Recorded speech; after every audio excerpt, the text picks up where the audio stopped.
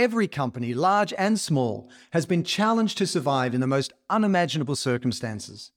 Together, business has experienced a global pandemic, a watershed moment for the Black Lives Matter movement, global supply chain disruption, the ongoing war in Ukraine, the Great Resignation, the overturn of Roe versus Wade, a recession and inflation, and so much more. All of which has increased and accelerated the expectations on business and specifically on leadership, supply chains, culture, marketing, impact, the works. And yes, it has exposed our strengths, but also our weaknesses time and time again. And for the foreseeable future, given the compounding crises we've co-created for ourselves and the planet, this will continue, perpetuating this ongoing feeling I share of imbalance and destabilization and uncertainty in our various roles in business, because the hits simply keep coming, demanding that we respond and adapt in new ways. In fact, I believe the defining quality of leadership moving forward will be our ability to manage through multiple crises at once. So how do we perform at an exceptional level under extraordinary circumstances? How do we self-disrupt, innovate, and adapt to real-time crises with equal speed and necessary force? How do we engage and inspire our employees and fortify our company cultures for prolonged periods of time? And how do we grow our businesses while solving for these interconnected crises? These are the challenges that every company, whether you're B2B or B2C, must wrestle to the ground if you hope to survive in the coming years. And in those years, we're going to see a shakeout of those companies that have taken the necessary shifts in mindset and practices from those who haven't.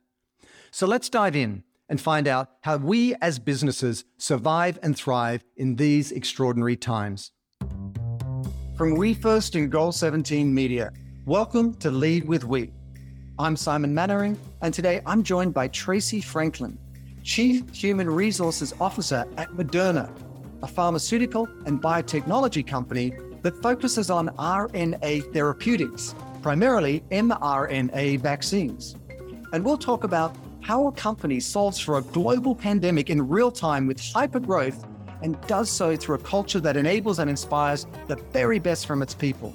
So Tracy, I could not be more excited to talk to you today because, your brand, Moderna, has been top of mind globally for the last 2.5 years, but I've never had the opportunity to talk to someone from inside the company, let alone someone in charge of human resources, like the people, the human capital inside that organization. So welcome to Lead with We, and I hope you're doing great. Yeah, thank you. I'm super excited to be here. And so for those of us who aren't in your sort of pharma biotech space, help us understand what a company like Moderna does. You're based in Cambridge, Massachusetts, but give us a sense of where you begin and end. Yeah, so we are really a pretty unique biotech. And so we are a platform-based company on mRNA science. And so we are trying to kind of forge a new modality in the world around how we can help people through medicine in a different way. And the thing I've been waiting to ask you, because we've all been through such, difficult times, ups and downs, peculiar to all of our different circumstances and the challenges of the pandemic. How has it been inside Moderna over the last couple of years? And I don't mean that in a funny way. Is it stressful? Is it ups and downs? Is it just one relentless, breathless effort? What's it been like? It's been awesome. So just first and foremost, absolutely awesome. It's an incredible company. I often say to people, it almost feels like think about the best project team you've ever worked on, where it was like a gnarly problem, super hard, all of your colleagues in a room, like your sleeves rolled up to your shoulders, just like working an intense problem. It's been like that for the last 2.5 years, right? So just super cool. It does feel like sort of the A team coming together with the most pressing global problem. There could not be anything that kind of elevates you or gets you on point more effectively. But you've also had to deal with incredible growth, right? As I understand it, you've gone from 700 employees to 3,000 in the last 2 years, and you're in charge of human resources. How was that? Yeah, so it was super interesting. When I joined the company, so I joined pre-COVID, and so we were essentially a clinical biotech company. So doing, clinical trials, early stage, rapidly moving to late stage for a product we thought we were going to launch earliest 3 years, right? So over the last 2 years, we've had to almost panic urgent build, right? To stand functions up that never existed before. So we did not, at the time that I joined, at the time of COVID, have capability in-house to actually walk a product out the door and get it into patients' arms. And so we have been hiring, building function, building technology, to do that. And, let's push in on that a little bit, because it's one thing for an entrepreneur or a startup to have some sort of market traction and go to scale when you want to bring your purpose to life. It's another to have a life-threatening global pandemic where you've got to, take product to market. What's that process like? Particularly when you've got so many, it's so highly regulated and the clinical trials are so rigorous and so on. How do you stand up a capacity like that you didn't have before in a very short timeline? Yeah. So it was an interesting time in the world. And we had, and I want to say kudos to all of our partners that we worked with, whether it was the regulators or contract manufacturing. We worked with so many partners to help us do that. But it was essentially pretty unique. To have an emergency use authorization vaccine was not something that we had seen before and had to do before. So it was new for all of us. But we wanted to make sure that we had the best vaccine that we could make, that applied to the most demographics that we could, because that was very important to us from a diversity perspective. And so that's how we kind of set up and pushed through, building that. And let me ask you this. I deeply believe that we all need to work together in new ways. And the vaccine rollout was a powerful example of that, because we've got the climate emergency, loss of biodiversity, plastics in the ocean, so many other things, soil degradation. But we're not going to solve for these issues unless we work together in new ways. And I think Big Pharma and the regulators demonstrated powerful collaboration that typically it would take a vaccine up to 10 years plus to get to market, but here we are 11 months. How did that happen? What was that process like? And how was that driven? Where did that come from? Where did that momentum, where did that sort of almost pre-competitive collaboration mindset come from? So interesting, and came from a lot of places, to be totally honest. And when you think about, there's a couple of factors. One, our ability to produce vaccine is faster because of the platform. So it's not traditional methods that tend to take longer, and our ability to manufacture is faster. So some of that was within us and our technology. Some of that was in the regulators. And so there were no corners cut at all in terms of quality, in terms of safety. But some of the this is probably not the right word, but bureaucracy was cut down. So people were moving at a pace that they hadn't moved before. And to be totally honest, right or wrong, people were working 24/7, whether it was the regulators, whether it was our company, to make sure that we could move this stuff forward. And so it was a combination of thinking about doing things a little bit differently and cutting out the fluff in the system. And I would love to understand how that conversation goes, because there's probably no industry more competitive than Big Pharma out there in a way. And yet you've got to have these conversations with the stakes such as they are to say, hey, let's work together in unprecedented ways. So, because any company out there right now, they have to provide systemic solutions, industry-wide solutions, because if only one company does it and everyone else doesn't, you're going to undo your good work. So how do those conversations go? Is it just sort of, hey, let's convene the industry, let's nominate what our priorities are, what our goals are, and then how can we work together to what does it look like? Yeah. So to be honest, Operation Warp Speed really helped us a lot in terms of pulling together all the key constituents that we needed to have to say, okay, everybody come together, sit around a table and figure out how we're actually going to move the ball down the court the way we need to. So that was kind of one enabling kind of mechanism for us. But typically we do have, pharma biotech roundtables where CEOs get together and we do talk about, I'm not in those meetings, but I know they do talk about really intense problems that are happening around the world, and how can we come together and figure out how to start to solve some of those. So it's as competitive as any company can be. The collaboration is hugely important. And I think this is a tension. This competition and collaboration is going to be a tension for every industry moving forward. How do you resolve the issue of who gets the credit? Because sometimes when we're talking to companies or you're hearing sort of industry conferences and events, and it's all about, well, we could collaborate, but who's going to go first and who did what and so on. No, we're going to have to sort of resolve that on an ongoing basis. How do you throttle between competition and collaboration? Yeah, for us, it's all about the patients, right? Or the people who need the medicine. And so how can you get to that the most efficient way is where our North Star is. We partner with the NIH, we partnered with, other companies to be able to get us to patients fast. And I think that's that's most important to us in the decision-making process, not necessarily kind of who gets credit for it. So yeah, you have to really kind of keep your eye on what is the most You have important to. prize. Yeah. Yeah. And I want to shift to your internal stakeholders, because I mean, you're overseeing this army of experts. I think almost half your company is PhDs. And we saw with medical practitioners and first responders how exhausted they were. We viscerally saw it on television, on news every night. And behind the scenes, you've got your teams absolutely kind of working around the clock. How do you provide the capacity of people that you need? But also then how do you manage them through that? How do you make sure that they can keep going? Give us a sense of how you keep your culture thriving so you can rise to the moment. When COVID hit, it was a wild time for all of us, right? No one knew what was going to happen in the world. And we were in a position where when we realized that we believed our platform could help, we knew we should help.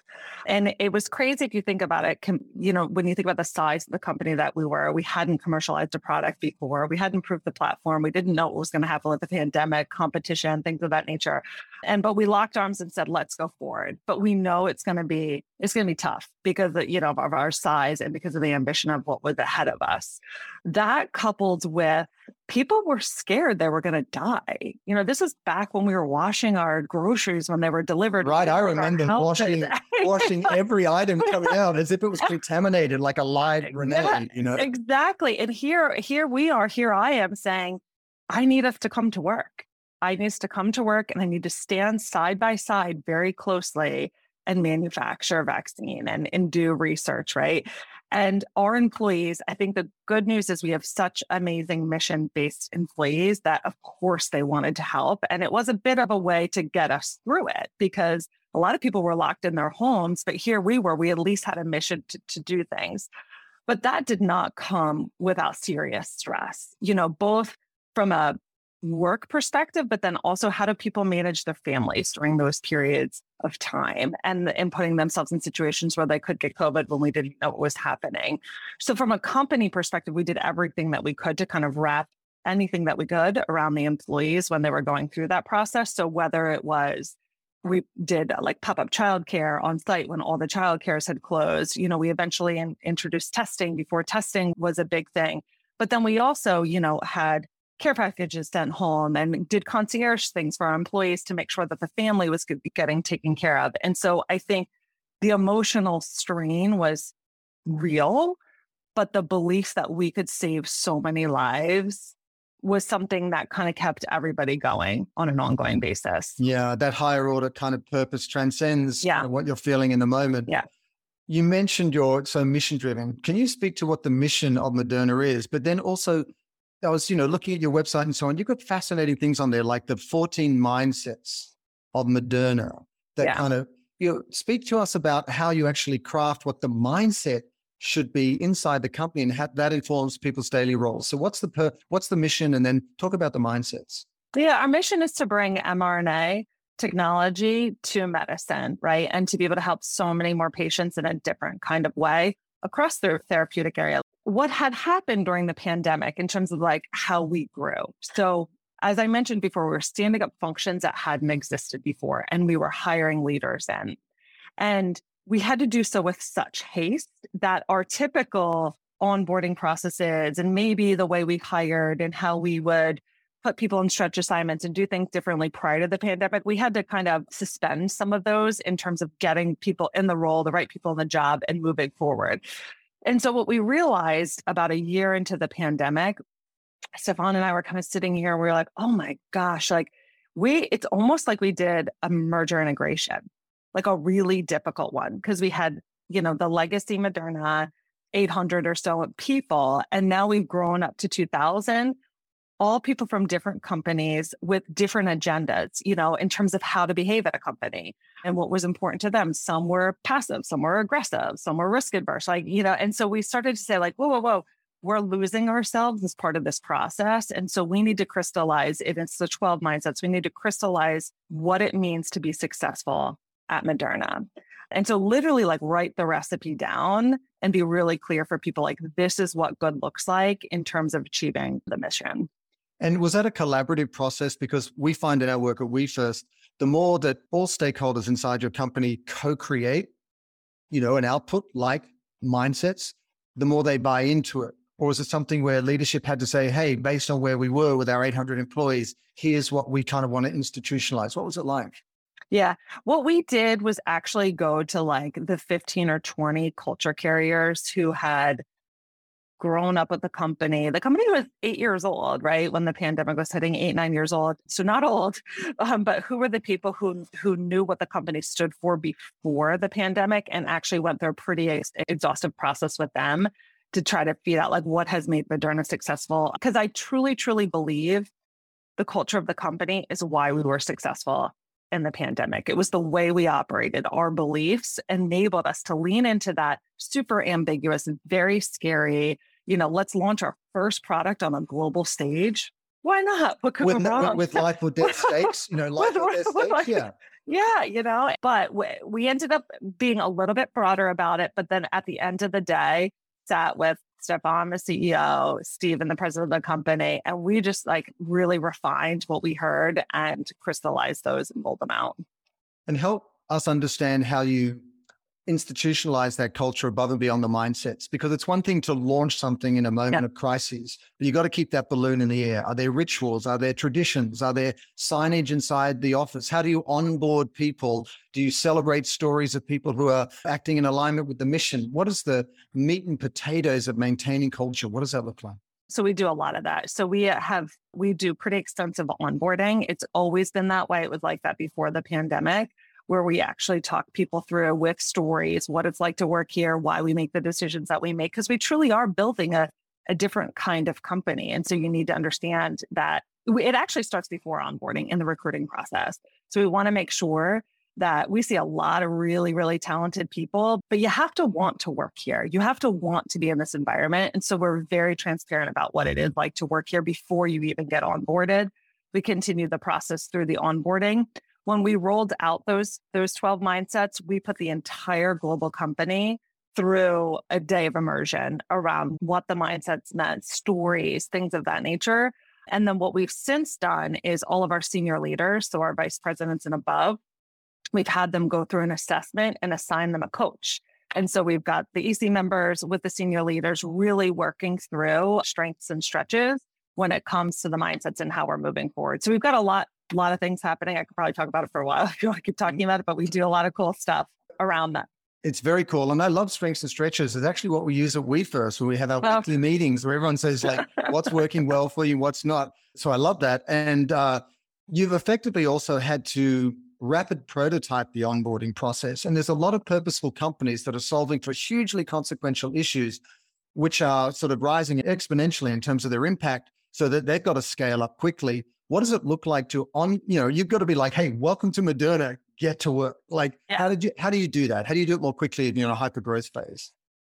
Yeah, I think the interesting piece is there's so much onboarding that happens on the job, right? So I always say to people, within the first couple of weeks, you're going to go through your holy crap moment. I may say it differently sometimes, but you go through your holy crp moment. Like, right. Oh, I think we've said worse in the last couple of years. Yeah. That's the politest way of putting it. Yeah. I'm being polite. Yeah. But everybody goes through it, because it's one thing to think you know what you're joining, but then when you actually walk in the door and be like, wow, a build is hard to do normally, let alone a build at this pace with the ambition that we have, because we set crazy goals. Like we're not interested in being an average version of ourselves. We want to be the best version. And so our belief is like, shoot for the moon. If you fall a little short of it, it's better than setting kind of average, mediocre targets. And so that is an adjustment for people who come from potentially big pharma companies or very safe environments. And so they have to go through a bit of this like, whoa, you move fast. And I think from an onboarding perspective, because you're right in it, and we have a leadership philosophy at the EC that is you roll up your sleeves to your arms, right? All the way up to your shoulders. And so there's so much EC exposure and involvement and problem solving that onboarding happens pretty quickly, because you see, philosophically how we work right up at the core. Right. I love that, rolling up your sleeves to your shoulders. And because the degree of difficulty wasn't high enough already, a historic global pandemic and life or death stakes, you also had a very polarized nation and, countries all around the world around vaccines and people's right to self-determination in terms of their health and privacy and all of these different issues. I've heard of protests, I've heard of different things. What was it like actually at the office environment? How did that affect employees? And then how do you manage for that? Yeah, that's something that we didn't necessarily anticipate, even just going back to such public attention. And so here we were, Massachusetts-based biotech company, only known in the circles that we were in, and overnight turned into like a global phenomenon. And so you can imagine like your grandmother, your friends, your neighbors. What is it Tracy does again? What did you say she does again? What do you do? And they're talking to you about vaccine efficacy. And you're like, nobody ever knew about this stuff before, right? And so it was interesting because we had to help employees through that. And let's be honest, like there were good news cycles and there were bad news cycles. It seemed like for every one good one, we had a bad one. It was, to your point, very polarizing. So we learned very quickly that like transparent, fast communication with our employees was necessary. We never asked them to be an advocate or to go out and proactively communicate, but we felt like we needed to equip people with the truth around, what was happening. And so we did those quick spot communications. It also got pretty difficult from a political sense, right? And so there were many, many days where outside of our offices, we had extreme groups, either right or left or whoever, outside chanting either concerns around the safety of our vaccine, particularly when the mandates got imposed. There was a lot of activity outside of our office, or when there was some probably not so truthful information in the news around our ability to supply around the globe and our willingness to supply around the globe. And so, yes, there was some noise and some very interesting protests that were happening, lots of caricatures and things of that nature.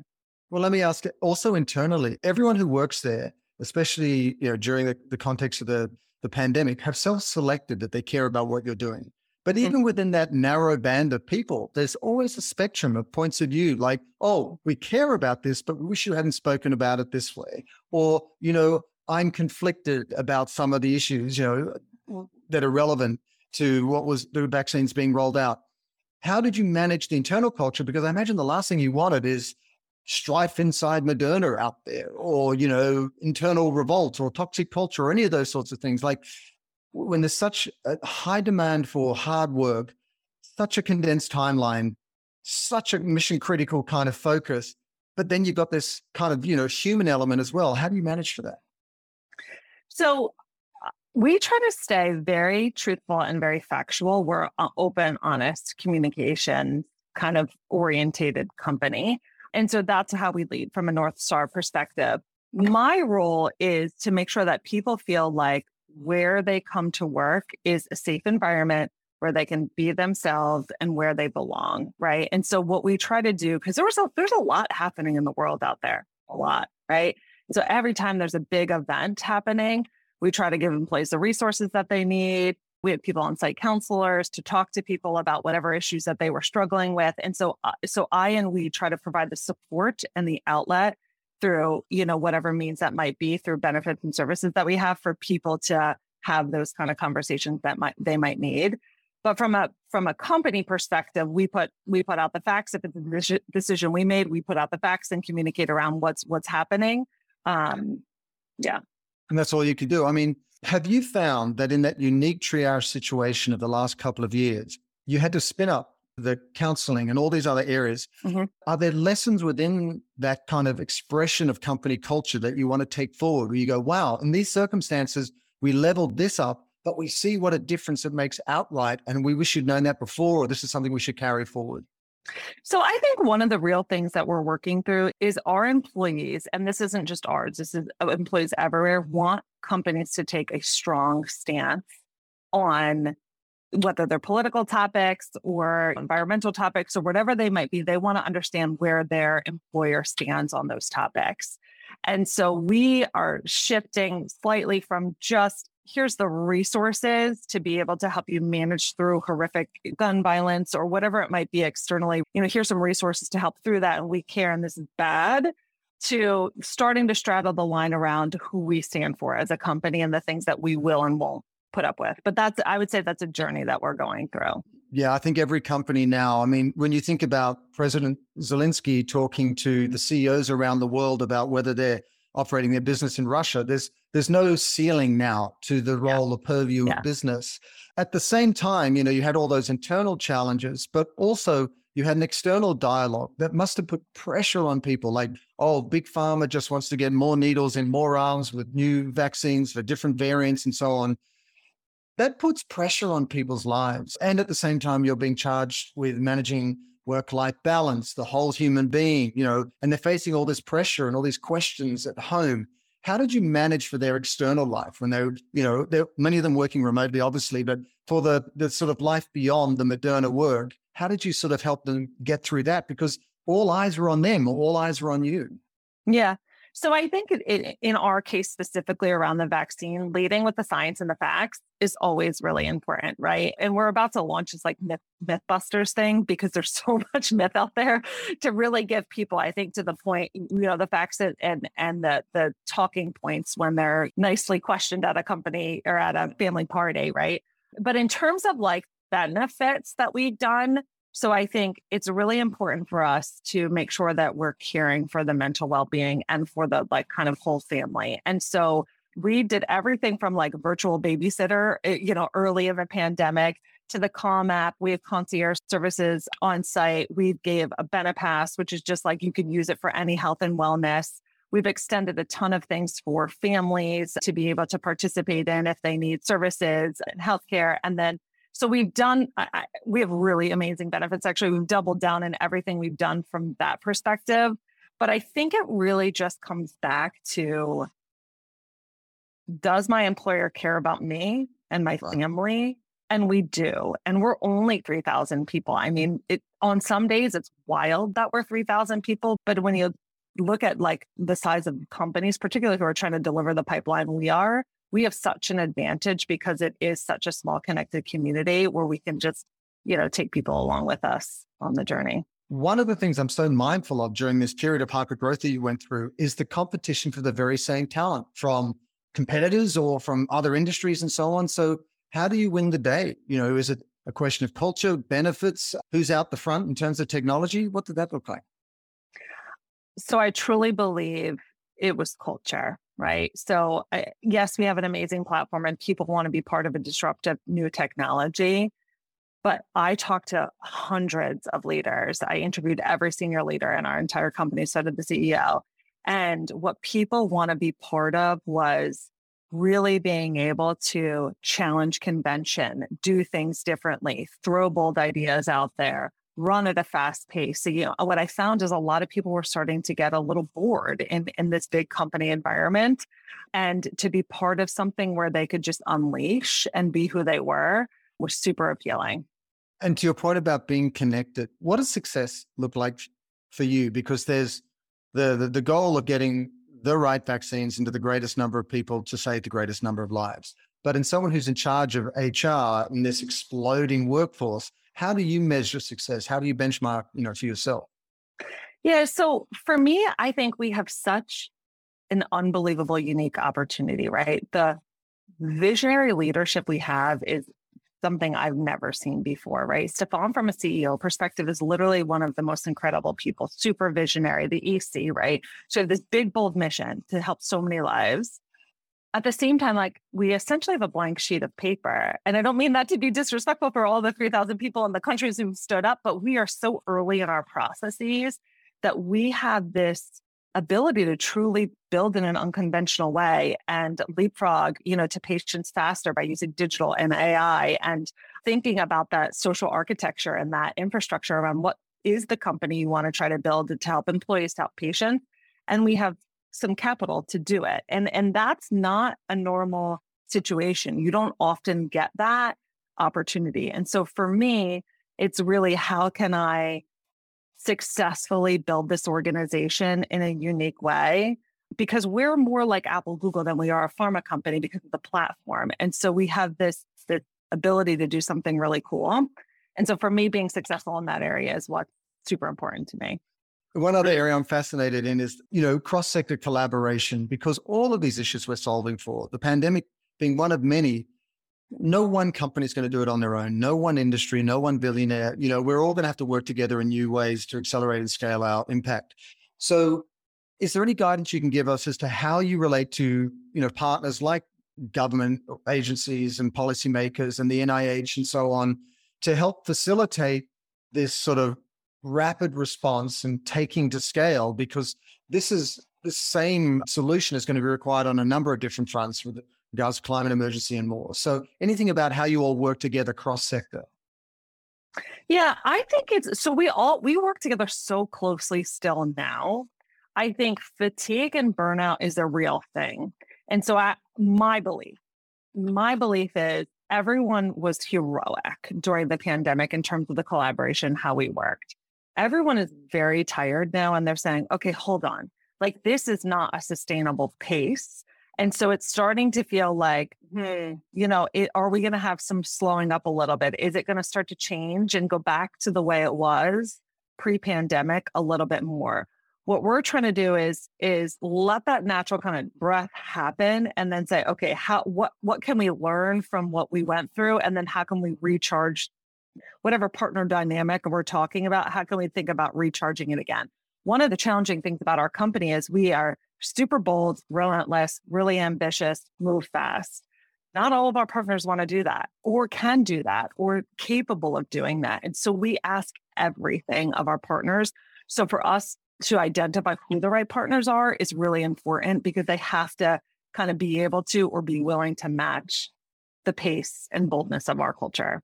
And so how do you pre-qualify them? I love your answer because it doesn't matter how lofty your goal is. If your partners aren't aligned in terms of ambition and energy and all those sorts of things, no amount of wanting will make it so. So whether they vet you or you vet them, how do you work that out? Is it a conscious decision-making filter you have? What does it look like? Yeah, I think, and we've learned along the way around who are the partners that are most flexible and who are willing to kind of sign up to the journey that we have and who might not be. It might not be as easy to work with or just not willing to kind of push their organizations the same way that we push ours. So it's not like we have a process that we go through, but it's just more our leadership understanding and learning about other organizations and how they prioritize what makes them tick and what they're willing to do from a partner perspective. I'm going to ask a sort of oddly personal question in the sense that, firstly, have you all had a chance to exhale? Because on behalf of everyone listening to this, the work that you've done and the lives that it saved and the commitment that made it possible is so meaningful to so many lives, literally. So have you had a moment to exhale? But also, would you share, was there a high moment? Not that anyone's celebrating anything, but from a sort of scientific rigor and deployment point of view, was there a moment of sort of like, wow, this is amazing, we're making a difference? And also, was there a low moment? So have you had a moment to exhale and a high and a low? To be truthful, I don't think we've had a moment to exhale, right? Because I think we are such a forward-looking company and we have so much to build and so much to offer the world that we do go at 110 miles an hour all the time. I would say when I remembered exhaling the most was when the data came back saying our vaccine worked. It was like, I think we all held our breath for like 48, literally held our breath for like 48 hours when we knew the results were coming back. And it was just like, like, oh my gosh, Right. Like our technology works and it really works. It works super good. And we're going to be able to save so many lives. It was a huge exhale moment. We had a couple of gatherings planned to celebrate. And every time I plan one, a new variant comes. And so it's a little bit of an inside joke that we have when we try to formally plan something, it doesn't work. But so I think the truth is we're all working really hard and it's just part of our company culture. And it's what we've done pre-pandemic. And we're all happy to be doing that to save so many lives. I think a low moment for me and probably for the organization was when there was so much misinformation out there about our intentions for access to vaccines for low-income nations. And watching how the press does what the press does it almost felt like a slightly helpless moment because you're like, that's not at all accurate. And You know it, we know it. And that's just not fun. And it's not safe because then you've got protesters and you got, misinformation out there. And a lot of things happening. And so I would say that was probably the lowest moment. But again, it's a news cycle. We got the right information out there, and Right. That is the nature of the media and clickbait yeah, and, how they adrenalize our lives. What's also interesting is that despite how inherently purposeful what you do is, that doesn't give you a free pass in terms of how you show up as a company, and you're in charge right. of HR. So, give us a sense of what you do to maintain commitments to diversity and inclusion and inequity. Let's start there, and then we can maybe look at sustainability and so on, because you've got the same expectations on you as anybody else. So what about D&I? How do you manage that in this sort of context? Yeah. So it was really interesting. When I joined the company, I was so impressed with the diversity that had already existed in the organization, both from a demographics perspective, but also what it felt like from a cultural perspective. And so my view around D&I is we actually do BD&I, so starting with belonging, because I believe that that's the core of the base. If you can get that right and people feel like they belong and they can bring their authentic self to work and they can throw their crazy idea. I mean, you have to throw crazy ideas out here to do what you're able to do. So we do have a very inclusive and belonging type culture.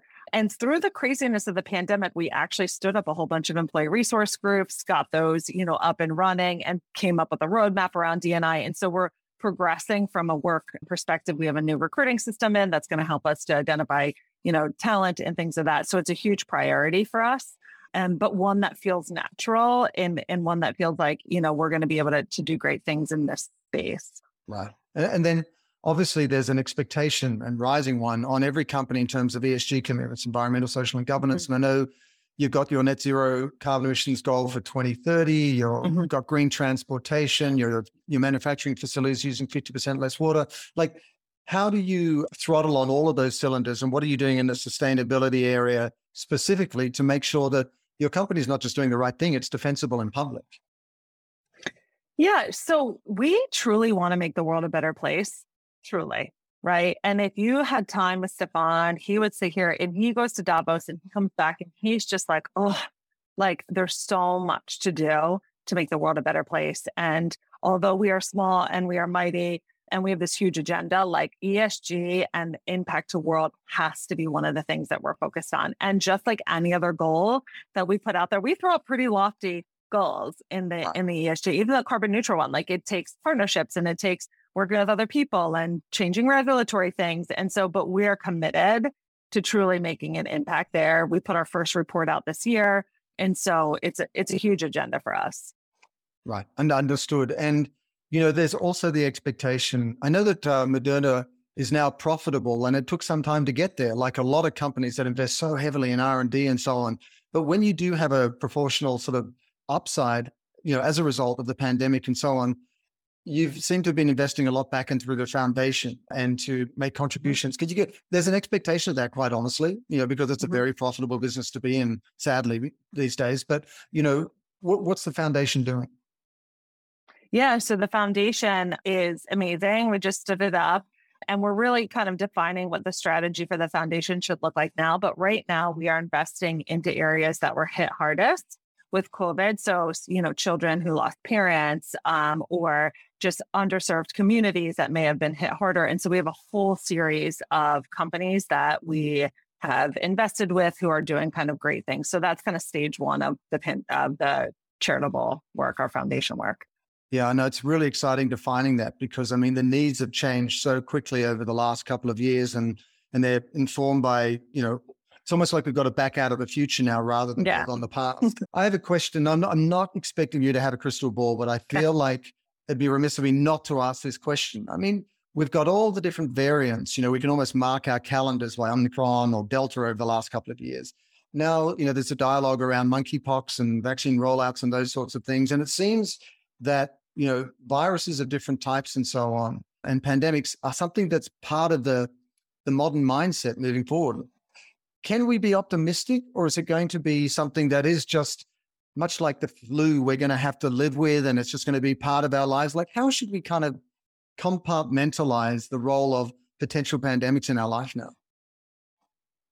Yeah, I don't know. I don't have a crystal ball, but I do know our technology has proved to be successful in rapidly responding. And so should there be things that need to be rapidly responded to on, in a significant way, I think we're going to be ready, willing, and able to help. Despite all the demands on you and your entire team, 3,000 strong now over the last couple of years, how is everyone feeling? I mean, I want to point back to how deeply, profoundly appreciative everyone is of the role that companies like yours have played in literally saving so many lives. What's the temperature like in there? How is everyone feeling looking forward? Have their shoulders dropped maybe 1 inch? And they kind of occasionally laugh out loud, not just privately in the bathroom because that's not appropriate anywhere else? Like, what's it like? No, so the one good thing about our environment, it's like a very authentic, transparent, you're who you are here. And so we have a lot of good laughs at the same time that we do a lot of hard work because you just have to when you're working so closely with so many awesome people. And so I would say the environment is really excited about what we're building as a company. I think people are so interested to help in so many ways. And so I think there's that optimism happening. I think people are tired, and I think that that's broader outside of our company. But I think people are, tired to some degree. I think a lot of people got some rest over the summer, but they're kind of clicking back in to say, all right, like, what's the next chapter? Like I said to you before, you have to want to work here. And when you do, you really do. Right. And so I think it's a super good group of people. I love that. Once you're self-selected in, don't be surprised. Yeah. I want to ask a piece of advice for all of us from your unique lens on this, because you've had the highest stakes, life and death, the most incredible hyper growth over the last few years, and the highest stress from internal and external elements. So degree of difficulty, again, through the roof. Yeah. What would be your one piece of advice in terms of fostering a culture that gets the most out of people in high stress situations? My one piece of advice would be human beings are incredible people when you let them do their thing. And everybody wants to work to an audacious goal. And so I think creating an environment where you've got this audacious goal and you just let people be who they want to be is the best, right? I would throw all the leadership books away. They need to be rewritten. I've seen something that was remarkable in people. And if you can create that environment, I think it's just a winning recipe. I love that. And Jacy, so much respect for your leadership internally through such a critical time, and, to Moderna as a company for what it took to market. And, let's hope the future is a little less threatening, shall we say. But it's just nice to know that, companies like Moderna are out there, and thanks again for everything you've done. Yeah, thank you.